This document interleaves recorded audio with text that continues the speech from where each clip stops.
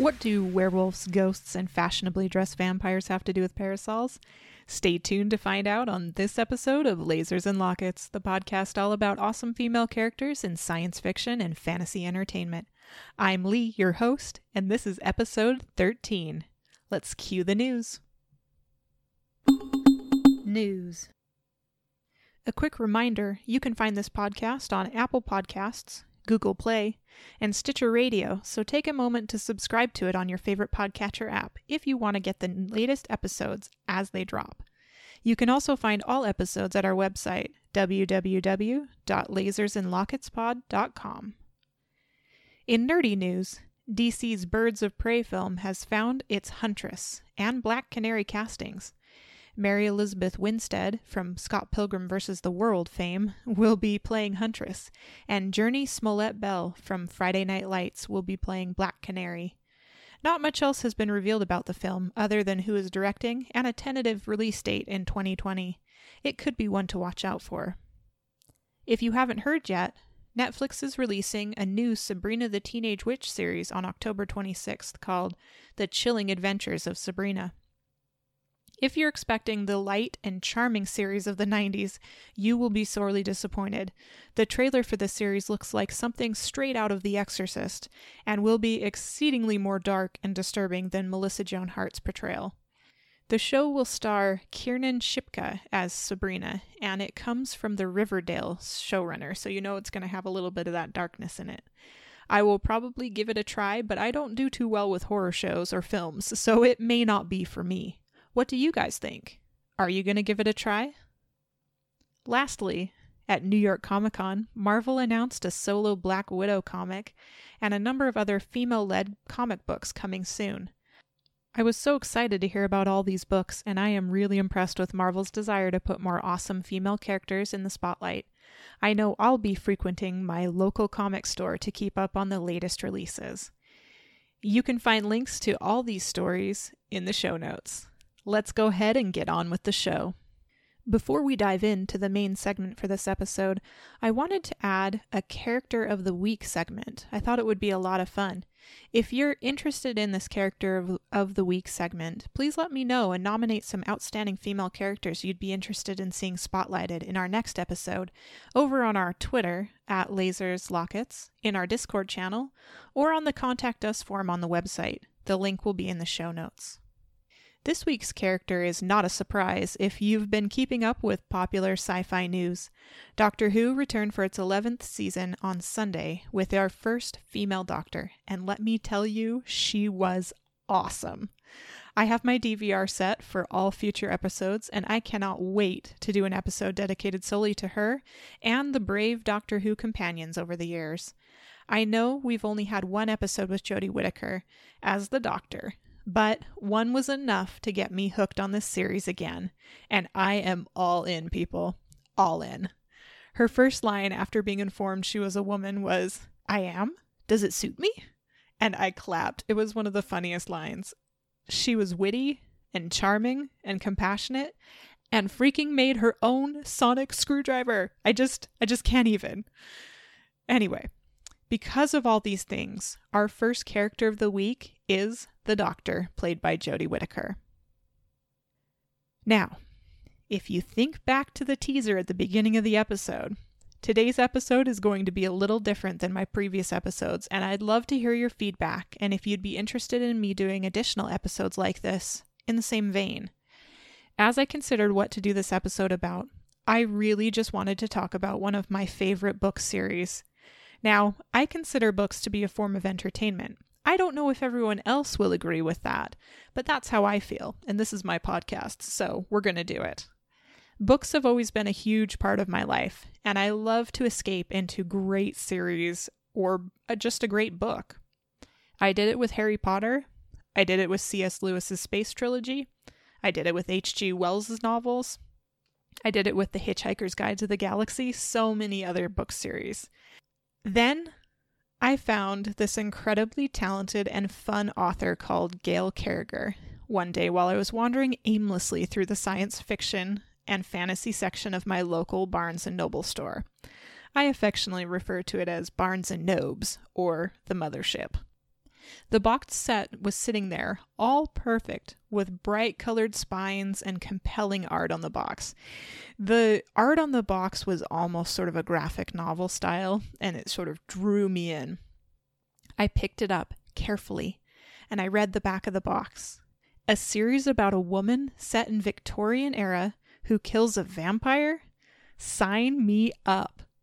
Yes, I did judge a book series by its cover this time, and I was so glad that I did. First, I wanted to dive into a discussion about the author, Gail Carriger, because the only way I can describe this woman is fabulous. I think her website's bio sums her up perfectly. Quote, New York Times bestselling author and ex-archaeologist Gail G.L. Carriger writes to cope with being raised in obscurity by an expatriate Brit and an incurable curmudgeon. She escaped small-town life and inadvertently acquired several degrees in higher learning, a fondness of cephalopods, and a chronic tea habit. She then traveled the historic cities of Europe, subsisting entirely on biscuits secreted in her handbag. Close quote. I just loved the way they described that. And on her website, she has 3 different bios. She has a really simple bio, a little bit more meat with a lot of accolades because she is an award-winning author, let's be honest. But then there's a really long description of a lot of her accolades as well as a lot of her background and things. So it's definitely an interesting read. Gail actually has degrees in archaeology and anthropology, and I think those degrees strongly benefit her writing style. You can see her intelligence and expertise come through in historical details throughout the books and series. Gail has 2 adult series right now, the Parasol Protectorate and the Custard Protocol, and 1 young adult series called Finishing School. Miss Gail looks exactly as one might imagine a Victorian steampunk fantasy author to look. She wears adorable dresses with charming accessories, bold and feminine glasses, and she can often be found with a teacup. She also has a cat named Lilliput, I believe, and you'll just have to read a little bit more about her on her website.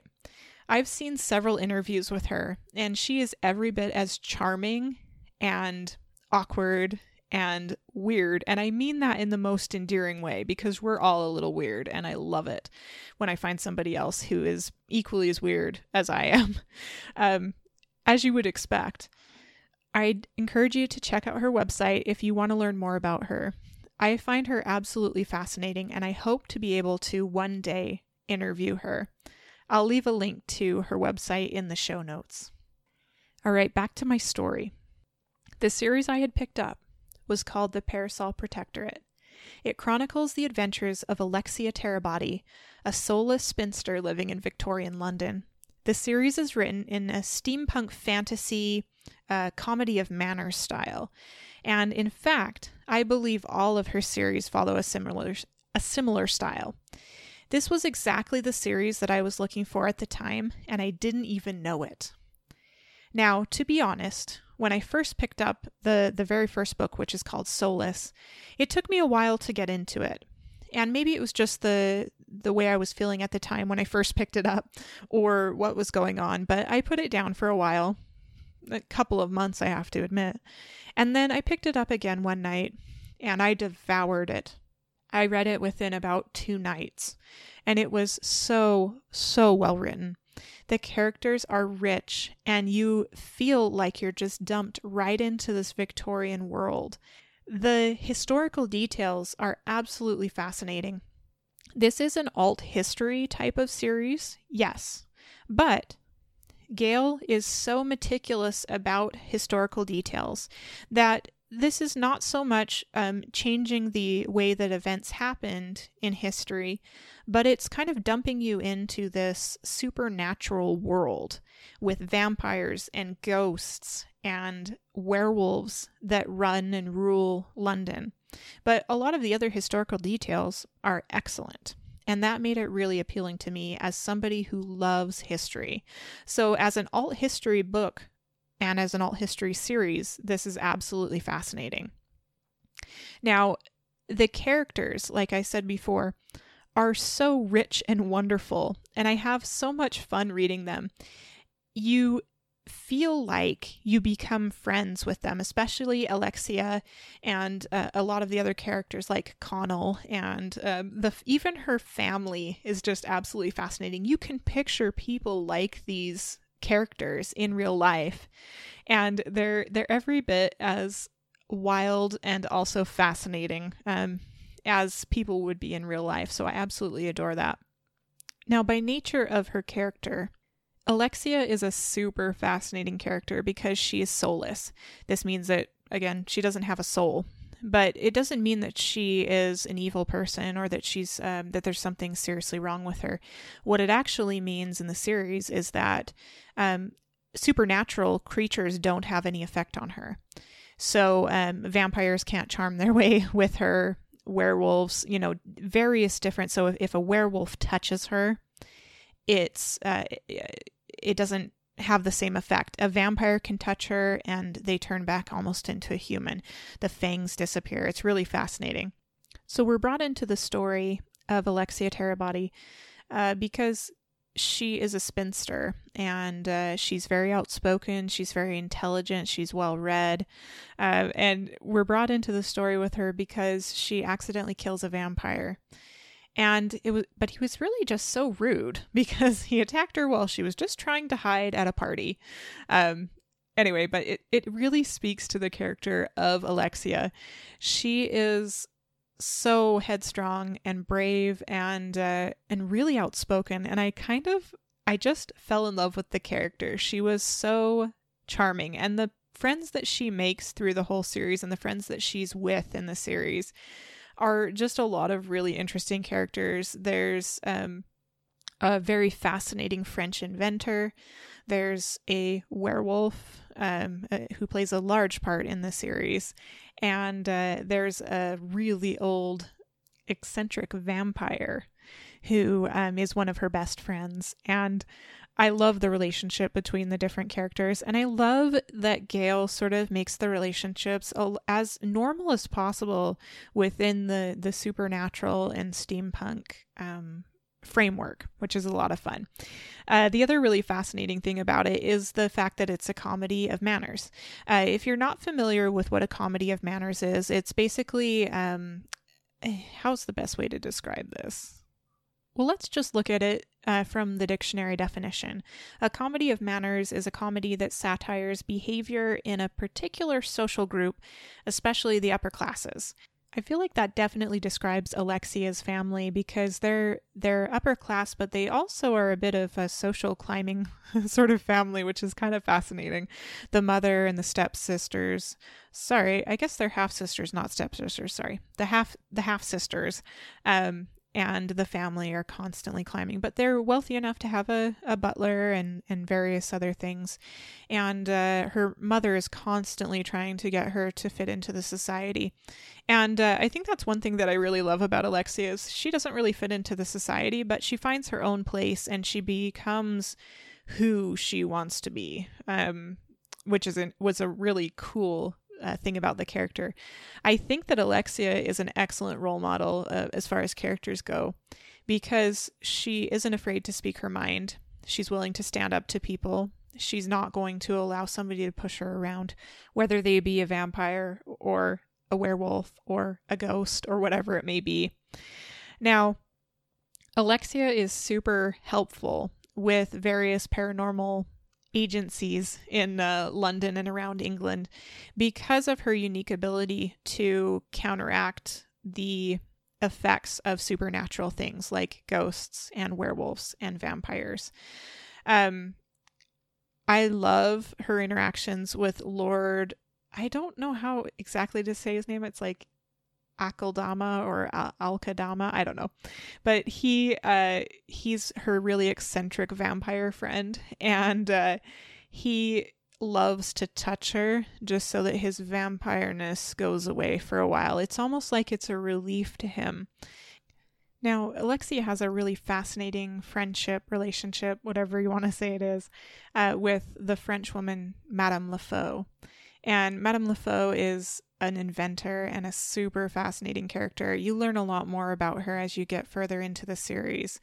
But suffice it to say that they have a really symbiotic friendship and relationship. And I love the kinds of things that Madame Lafoe comes up with for Alexia. And you'll just have to read in order to learn a bit more about those. But it is so much fun for the relationship between those two characters. The series is also a romance series, so you're going to encounter some love scenes, romantic scenes in it. So the series, Gail herself says that the Parasol Protectorate and the Custard Protocol, those are probably good for people that are 14 and older. I may even hesitate a little bit at the 14-year age. I might bump that up to about 16 years old. But you, of course, can use your discretion there. But I love that it's just such a fun series to go into. It is action-packed. You just sort of dive right into everything that's going on. And I think that really helps you to just devour the series. There are 5 books in the Parasol Protectorate. There is Soulless, Changeless, Blameless, Heartless, and Timeless. So, and that's the order you should read them in. Now, the series covers about the 1870s to the 1880s, in case you were wondering about the historical time period that it's covering. Chronologically, this series the first one is The Finishing School, and that covers the 1850s to the 1860s. And then there's the Parasol Protectorate, which is the 1870s to the 1880s. And then the Custard Protocol is in the 1890s. If you're wondering how to read the books, though, should you read them in chronological order? Should you read them in a different order? There are 2 schools of thought on that. The first one is actually Gail Carriger's definitive book reading order, which is listed on her website. But basically, she has a short story first that's called The Curious Case, and she suggests that first, then the Finishing School series, then the Delightfully Deadly novellas. So she's written some short stories and some novellas, so keep that in mind. Then she says the Parasol Protectorate, Romancing the Inventor novella, and then the first 2 Custard Protocol books, and then Romancing the Werewolf novella, the Claw and Courtship novella, and then the remaining Custard Protocol books. And those are ongoing, so they haven't yet been finished as far as I know. And then after that, then you move into the San Andreas Shifter series, which is a newer series that she's working on.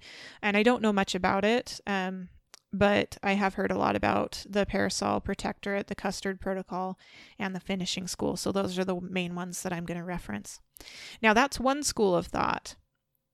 But not everybody agrees. And in fact, a lot of the fans believe that you should read them in the order that they were published, not the chronological order.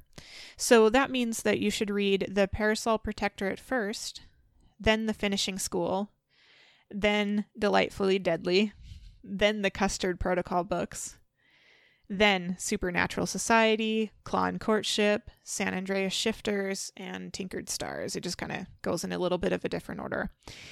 It's really up to you, but if you read Soulless first, you should go in the order of the fans, not in the order of not the chronological order. Because I've heard that there are some things in the Finishing School series that weirdly spoil the events that happen in Parasol Protectorate, even though chronologically Finishing School comes earlier than Parasol Protectorate. It's all very confusing, but just keep in mind that if you want to just go ahead and start with the Parasol Protectorate first, that's okay too, and that's what I did. And I just have to say I loved it, and it was such a great series. I've devoured it a couple of times now, and anytime I'm feeling down or I feel like I need a pick-me-up, that is usually the series that I go to. Of note, if you're into graphic novels or manga, Soulless Changeless and Blameless were made into graphic novels. So if you'd be interested in seeing those in graphic novel form, you can find those on Amazon, I believe, or at your local bookstore. So definitely take a look at that and see if that's something you'd be interested in as far as if you're into that kind of graphic novels, those sort of things.